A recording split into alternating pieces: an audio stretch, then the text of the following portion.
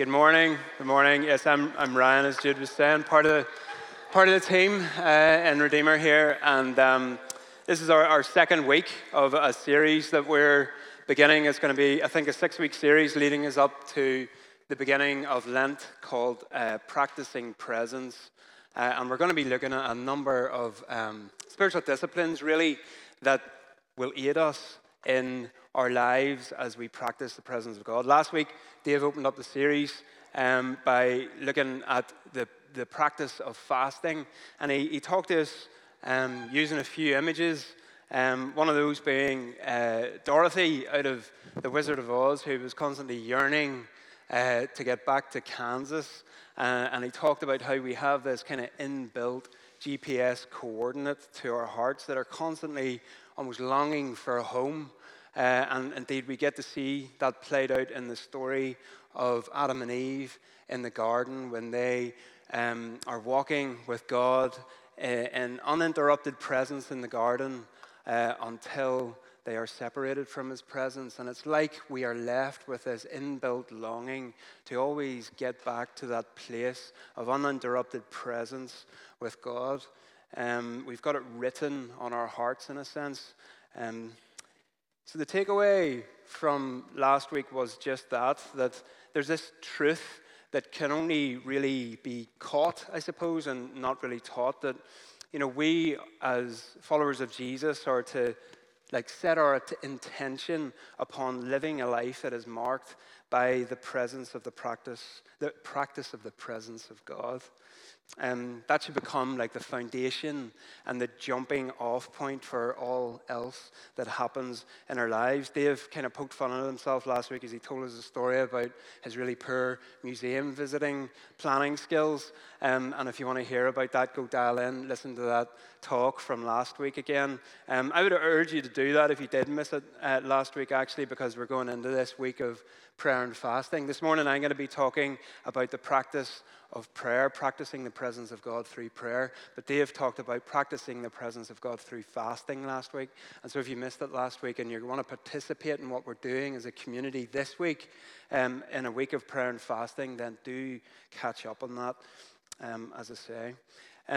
So this morning, as I say, I'm going to be looking at practicing the presence of God through prayer. And I can't really do justice to a topic like prayer within just sort of a short 30 minutes, but it might be a little bit all over the place this morning. I hope not. I hope it comes together as a kind of cohesive communication.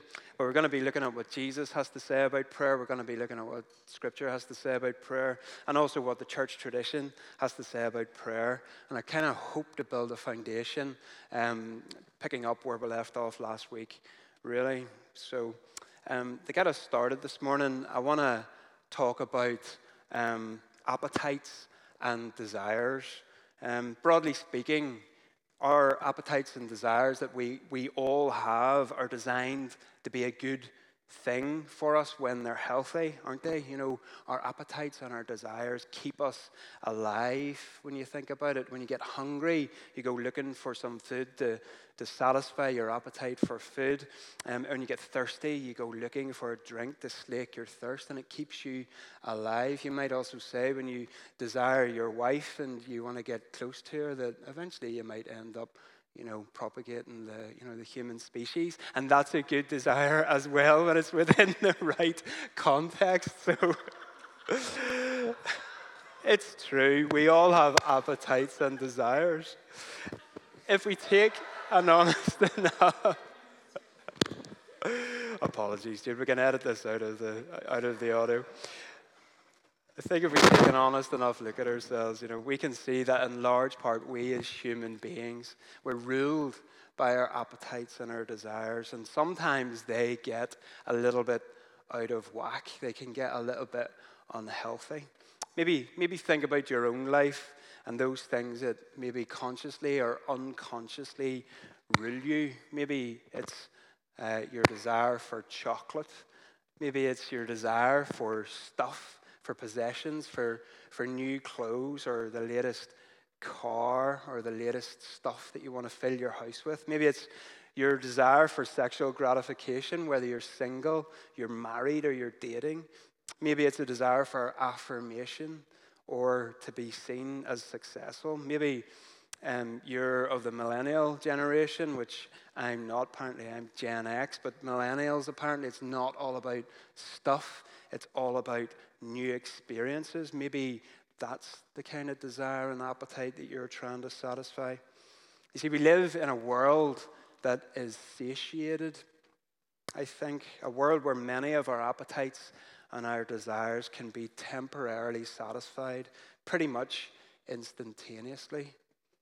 Or maybe it's as quick as that latest Amazon Prime parcel arrives in your doorstep. Or maybe it's the time it takes to open an app like Tinder and set up that next date. Or maybe it's that Insta post or that TikTok post that gets the required amount of attention. You probably get the picture here. We live in this kind of instantaneous satisfaction culture today.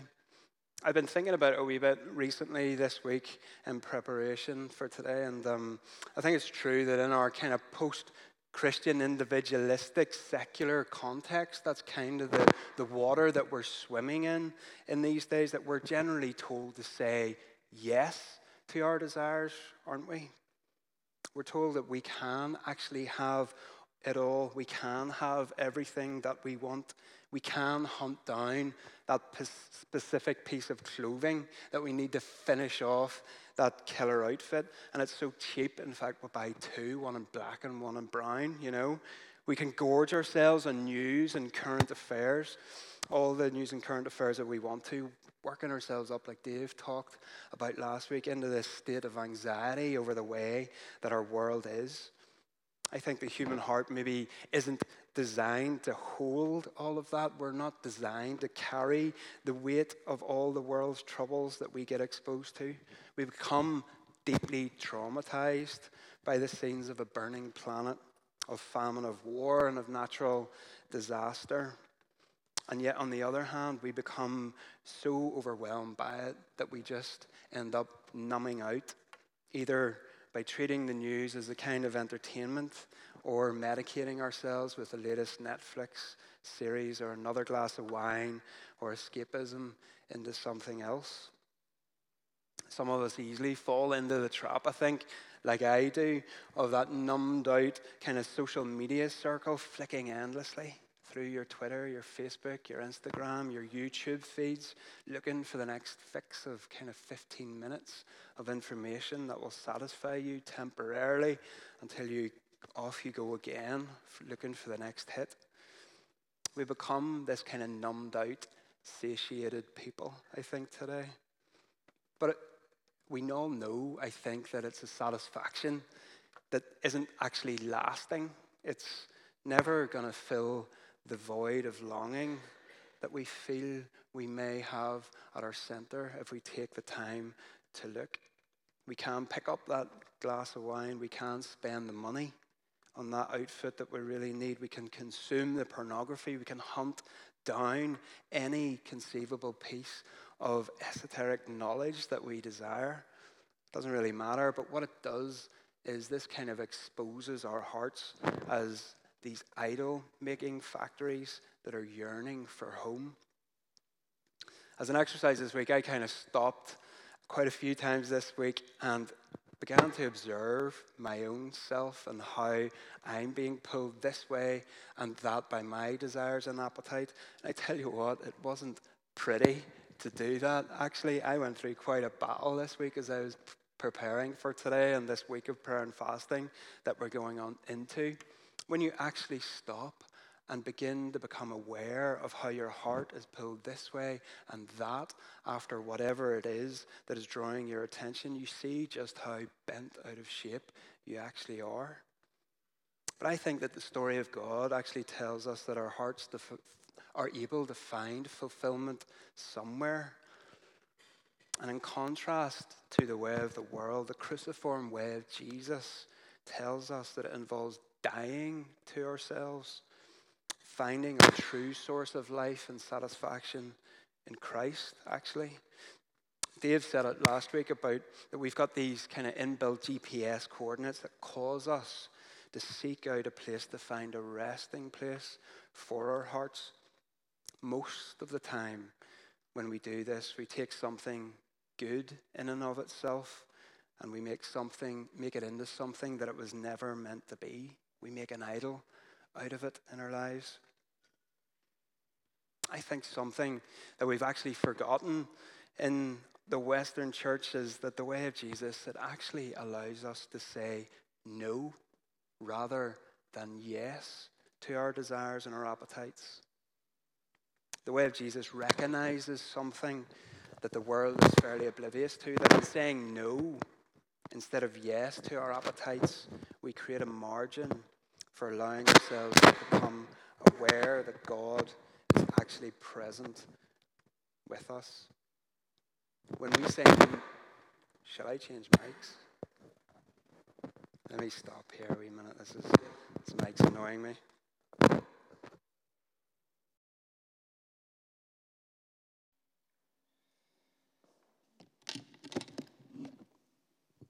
Apologies.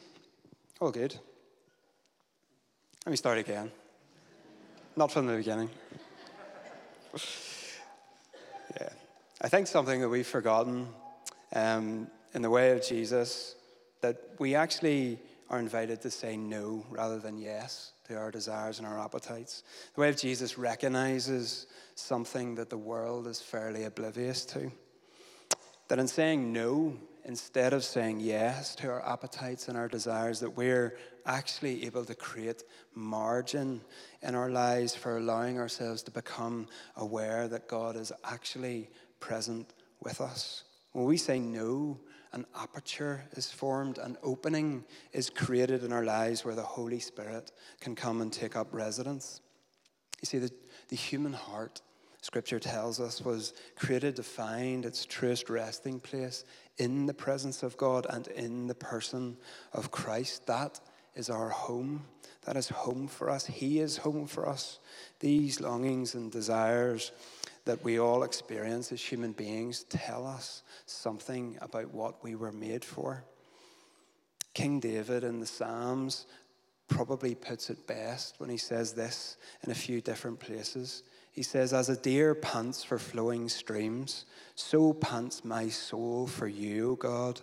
My soul thirsts for God, for the living God. When shall I come and appear before my God?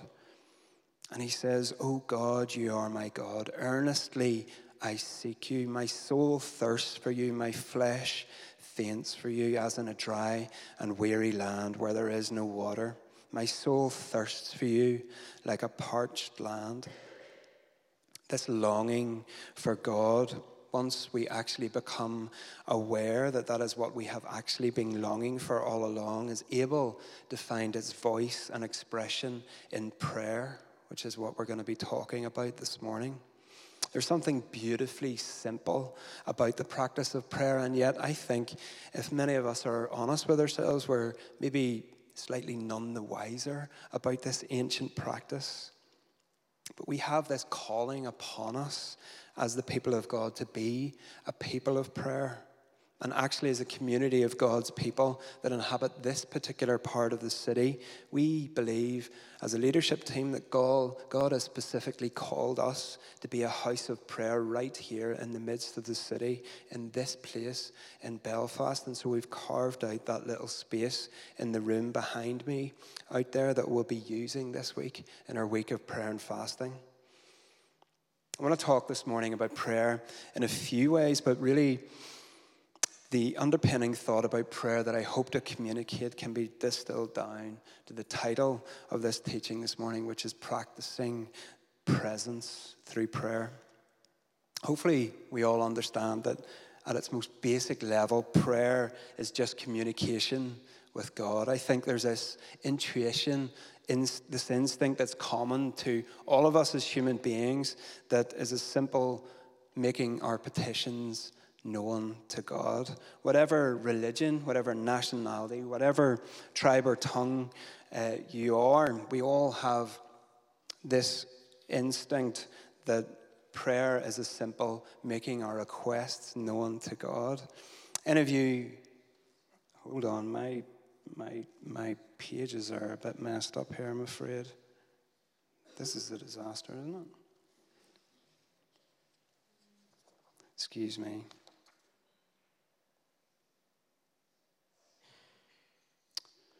Give me a second. Yeah, sorry. So if that's making our simple request known to God is our starting point in prayer, there is actually a whole lot more for us to discover. And Jesus, when he taught about prayer in Scripture, it's something like 90% of what he had to say about prayer was he was referring to just prayer as simple petition, just asking God for things. And this is a good thing for us to practice in our lives. It speaks of our dependence upon God. It cultivates gratitude in our lives. It moves us away from self-sufficiency, and it brings us closer to the realization that every good gift that we receive really does come down from the Father of lights. Petitionary prayer is this basic spiritual discipline in the life of a believer, but perhaps a look at the role that prayer played in the life of Jesus will be helpful for us to look at this morning as we think about this. You see, Jesus throughout Scripture is described as having this life of prayer. Again and again, we read of Jesus slipping away to the mountain or to the wilderness or to a secluded place to pray. Sometimes he went away at nighttime and he prayed all night to his Father. Sometimes he got up early and he slipped away. Luke tells us that Jesus would often just slip away to the wilderness and pray. You can imagine this picture of the disciples walking along or in a particular town or village, and Jesus would all of a sudden just nip off and he would be seeking time with his Father on his own. This is the same Jesus who was God. In himself, he said that the Father was in him and he was in the Father. Yet in the fullness of Jesus' own humanity, he was in so need of connection to his Father that he was also always looking for opportunity to get in his own to be with him. You know, I think if we think about Jesus and his ministry, that he was under an awful lot of stress and strain in his ministry, and poor Jesus, he had to go and get alone with God, get alone with his Father, just to make this life of ministry possible. I think we're perhaps getting it a little bit wrong. I think that prayer was probably Jesus' great joy. I think Jesus couldn't wait to get away to be in his Father's presence, communing with him in his humanity without the distractions of the crowds that were around him. It was his great delight and joy to find time to sneak off in the morning or at night, to find a quiet place without distraction where he could bring all of his longings, all of his sorrows and wants and joys to the feet of his Father. And I think for any of you in this room who have tasted the sweet intimacy that can be found in the secret place with God in your own lives will understand this, where prayer moves from becoming this mechanical wish list and into a place that you long to be sitting at the feet of your Father. If we look at prayer with the eyes of the distracted kind of the eyes of distraction that we can so easily come at it with in this, sorry, give me a second. If we look at this with the eyes of people who are constantly filling our lives with distractions, we're going to see this as an unachievable way of life. But I think we've got it all wrong if that's our perception. I think this morning the Holy Spirit might want to invite us into tearing down that lie that spending time in the presence of God, just wasting our time in the presence of God, is a missing out in life. Time spent seeking the presence of God in prayer is never wasted time. It's how we begin to experience and understand intimacy with the Father. It's the primary means of cultivating relationship with him. There's a saying that goes something like, only you have your own personal history with God. And that's so true. I think we all have our own personal history with God, our story with God, the things he has shown us, the things he has spoken to us, the love he has lavished upon us, the joy that he has imparted to us. I wonder how many of us in this room are able to talk about our own history with the Lord, moments where he showed us something in Scripture or simply quieted our troubled souls with his peace, moments where truth was dropped into our hearts in a fresh way. But that's not the whole story of prayer. The Apostle Paul, talked about praying without ceasing, and we're going to talk about praying without ceasing, or prayer as listening, as I'm calling it this morning. I'm going to let Henry Nouwen, who was something of a modern mystic and contemplative, speak to this for a moment. He said this in a quote: to pray, I think, does not mean to think about God in contrast to thinking about other things, or to spend time with God instead of spending time with other people. Rather, it means to think and live in the presence of God.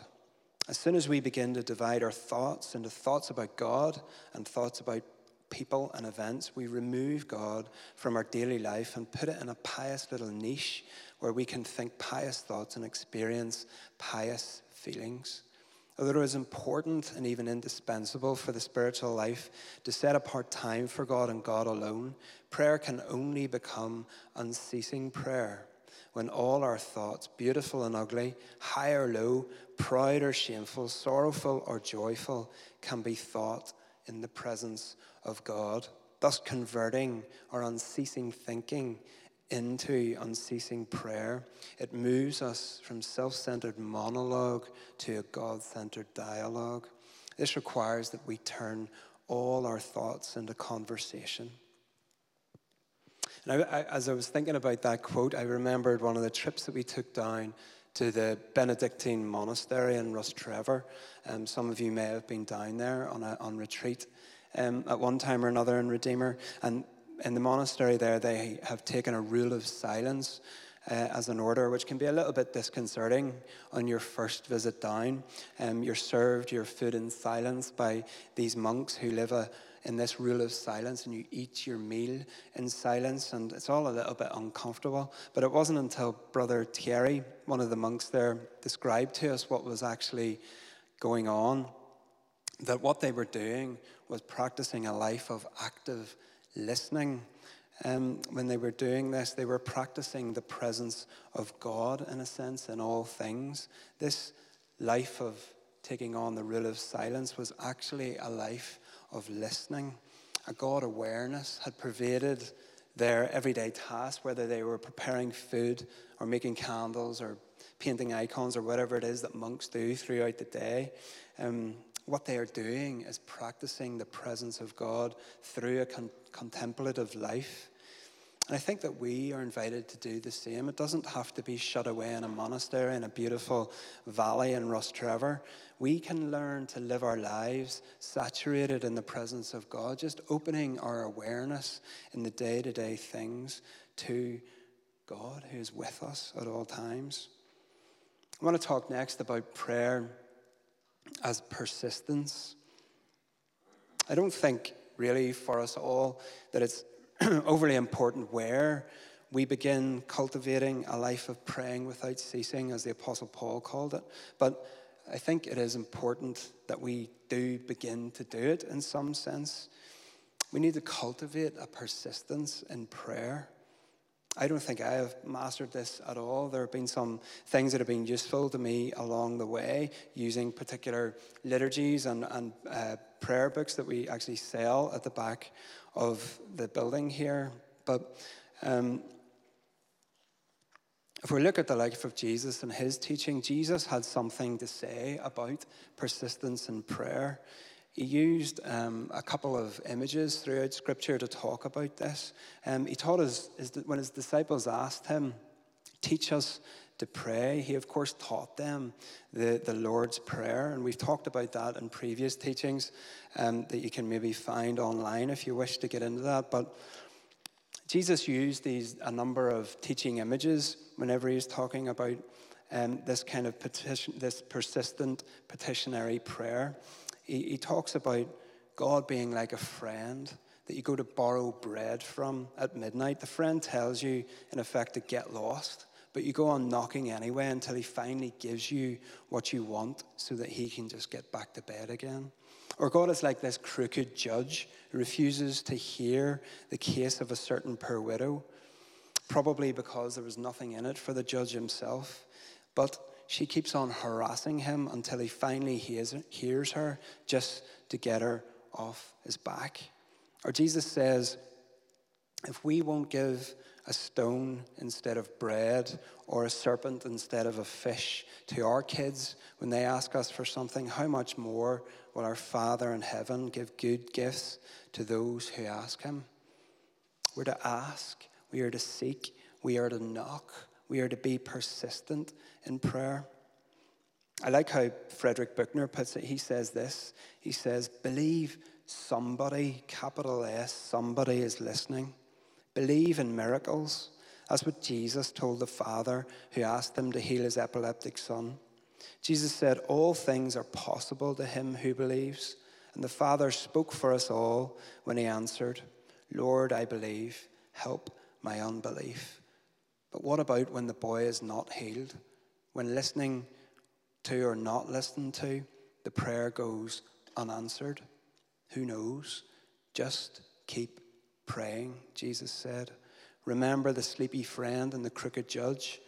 Even if the boy dies, keep on beating the path to God's door, because the one thing you can be sure of is that down the path you beat, with even your most half-cocked and halting prayer, the God you call upon will finally come.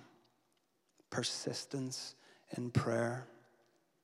It's fascinating to me that every great move of God, every awakening, every renewal that the Holy Spirit brings to the church that then affects the culture and the society of the day is preceded by a faithful remnant of people who set their faces toward the Lord and pray for him to come with persistence. You know, we're talking in this series about practicing the presence of God through spiritual disciplines that will aid us in our spiritual formation. And that's a wonderful thing, to be a people who cultivate and practice the presence of God as the priority of our lives. I am all in on that.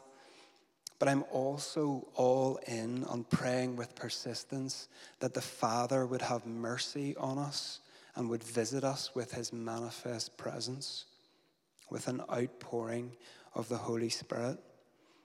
There are these stories that you can read of great awakenings and renewals in the history of the church that are all marked by this fact, that God was tangibly present in an unusual way.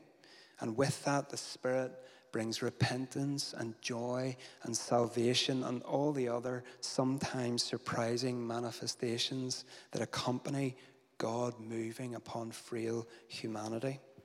I think that we forget this, or we've never seen it, so our numbed imaginations think that this is all there is. God forbid that in our cynicism we might actually even resist it when it comes. I want some of that. I want an awakening of the church in these days. I want God to pour out his Holy Spirit on us, to give us, to breathe upon us, to breathe life into a dry and a weary church. We need the Spirit to breathe on us in these days. I've mentioned a few times recently up here that I love reading accounts of past moves of God.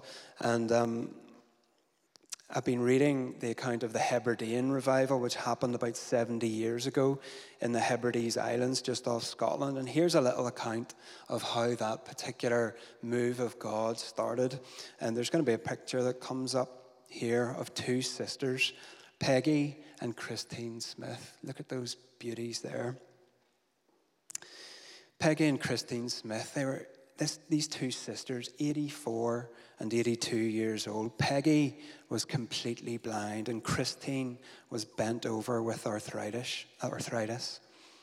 They were burdened due to the depressed spiritual state in their Barvis village church. They sensed the Lord speaking to them from Scripture in Isaiah 44, verse 3. That verse says, I will pour water on the thirsty land and streams on the dry ground. This led them to pray in their small cottage 2 to 3 nights per week, 10 p.m. until 3 a.m. After several weeks of praying like this, Peggy had a vision of her church being crowded with young people and an unknown minister preaching from the pulpit. He ended up being the guy in the middle there, Duncan Campbell. Peggy then sent for their minister, the Reverend James Murray Mackay. She told him they sensed the Lord was going to send a revival, and he must get his church leaders to spend every Tuesday and Friday night in prayer, and that they would pray simultaneously in their cottage, which they did. Then this account of one of those meetings, weeks into praying for the Lord to come. Immediately at about 3 a.m., the presence of God gripped every person present. It wasn't only them that sensed this, for the entire village and larger surrounding area sensed that same awareness of God. The following day, everyone was absorbed by the reality of eternal things. That group of intercessors left the barn at that early hour and found men and women kneeling along the roads, crying out to God for mercy. Every home had lights on in it, and as no one could sleep with the awareness of God being so overwhelming. It sounds so foreign to us, doesn't it, in many ways? But I think that if we allow our imaginations to be awakened, that God can move in incredible ways, and that if we begin to pray for that, to set our faces toward that, we may just see that he comes and meets us in that. Persistence in prayer is a value that we should grab a hold of in these days. I think a persistent practicing the presence of God through a life marked by praying without ceasing is the only sustainable platform for us to do that. Otherwise, exhaustion would overtake us, and an enthusiasm that draws its strength from the wrong source would find us exhausted. I don't know what the next move of God is going to look like, but I think that we should pray and remain open that he may move in a surprising way in the days ahead. I want to talk also this morning about prayer as participation. To help us think about what prayer is like in the kingdom of God, let's think about it this way. Think about a sports ground or a stadium. The only kind of sport that I'm vaguely interested in is the fight game. So I enjoy boxing and I enjoy the UFC. I'm completely clueless when it comes to football. Don't ever talk to me about football or rugby. You'll just get this blank stare as I clock out. Generally speaking, at a fight or at a sports match, there are two main groups of people, aren't there? There's the observers, and then there's those who've got some skin in the game, or in those who are contending in a ring, in the illustration that I'm going to use this morning. There are those participating in the fight, and there are those who are spectating. I think there's something about setting your heart and your face toward the Lord in prayer that means that you end up with some skin in the fight. You move from a position of being a spectator and into a position of being embroiled in the fight. I think this is an invitation this morning to some of you to move from being in the position of being a spectator and into having some skin in the fight. Some of you in this room are called to intercede on behalf of this community and the city in which we find ourselves. Some of you are called to petition God for an outpouring of his Holy Spirit in these days. I want to put that call out to you this morning. We've heard Gillian is going to be running a little prayer course in a few weeks' time, and I would encourage you to connect with Gillian if that is you. I want you to get out your phones at the end of this gathering and get clocked into the prayer room this week if you can. Find some space in your week and get signed up to get down to the prayer room this week. Why don't we set our faces toward the Lord? Why don't we get some skin in the game and move from being a spectator and into a participant? Finally, I want to talk about prayer as resistance this morning. See, participating in prayer is also a way of practicing resistance against the rising tide of cultural secularism in our day. There's this pastor who's also a bit of a prophet and a cultural commentator called Mark Sayers, and he describes it like this. He says the church in the West has two options. Imagine the church is like an army on a shore. It's like we've got the sea to our backs and our boats have been burned. And ahead of us, there's the onslaught of an increasingly hostile, secularized culture. Our only choice, we've two choices. Our only choice really is to go to our knees in prayer, seeking a fresh awakening, a fresh move of the Spirit. Otherwise, the other choice that the church has is that it can be swallowed up and assimilated into the culture, rendering her spiritually impotent. I think that's a particularly powerful image for the moment that the church in the West finds herself in these days. I think it's something that should send us to our knees in prayer. And yet, the great theologian Jürgen Moltmann puts it like this. He says, the dream of a liberator and the dream of peace is not merely a dream. The liberator is already present, and his power is already among us. We can follow him, even today, making visible something of the peace, liberty, and righteousness of the kingdom he will complete. It is no longer impossible. It is no longer impossible. We must remember, I think, that all our prayer, all our practicing the presence is in the confidence that the liberator is already present and his power is already at work in us and among us. Jesus has surely finished his work. He finished his work 2,000 years ago on the cross, and we live not only in the knowledge of his saving, liberating, reconciling work, but also in the confidence that he will complete it. The work is no longer impossible. Believe in miracles, Redeemer Central, as Frederick Buechner said earlier. I'm going to invite the band up and we're going to sing as we finished and break bread as we do every week. Can I invite you to stand as we finish?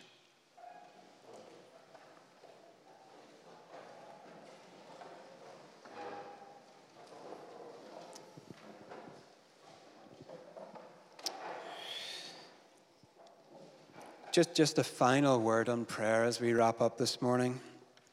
And whatever our spiritual practice is as Jesus followers, it's not just about our own self-betterment or self-improvement. I think there's a temptation for us to get caught up in this today. These ancient spiritual practices, they're not primarily just a form of self-therapy for us. I think that for them to be a truly Christian practice, they actually need to be about losing sight of ourselves and being caught up in the vision of Christ. He is the object of our contemplation. He is the beatific vision that the mystics throughout the ages were fixated upon and had experience of. Let me commend you this morning that all of our prayers, all our contemplations and meditations, all our practicing the presence of God is rooted in a Christ-saturated, Christ-centered, Christ-adoring vision. I think the only way for us to become a non-anxious presence in an exhausted world is to root ourselves and for us to gaze upon the Prince of Peace, who is Jesus. Why don't you close your eyes and I'll pray before we sing and break bread together.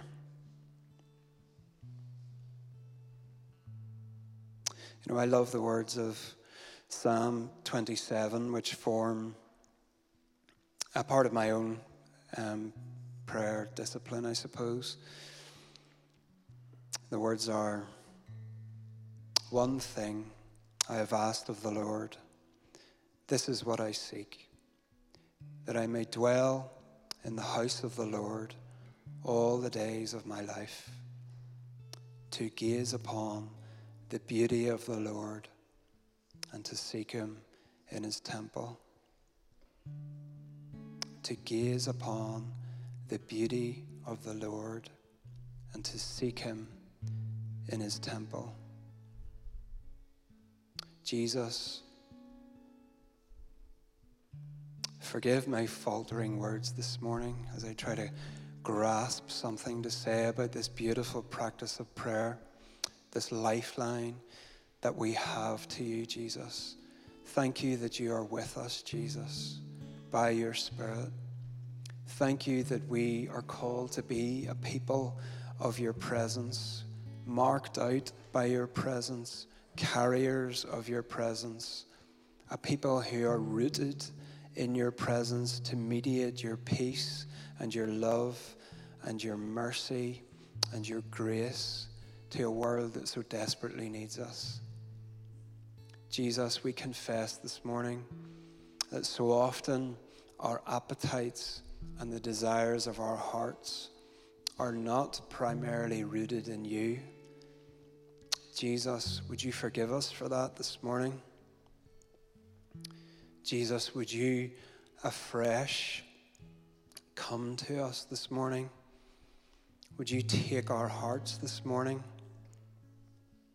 and breathe life into them? Jesus, would you lift the veil that covers the eyes of some of our hearts this morning and cause us to gaze upon you with the eyes of our hearts. Allow us to find our satisfaction in you this morning, Jesus. Bend us toward yourself. Jesus, I pray that this week would be marked out by a fresh hunger that would rise up in our hearts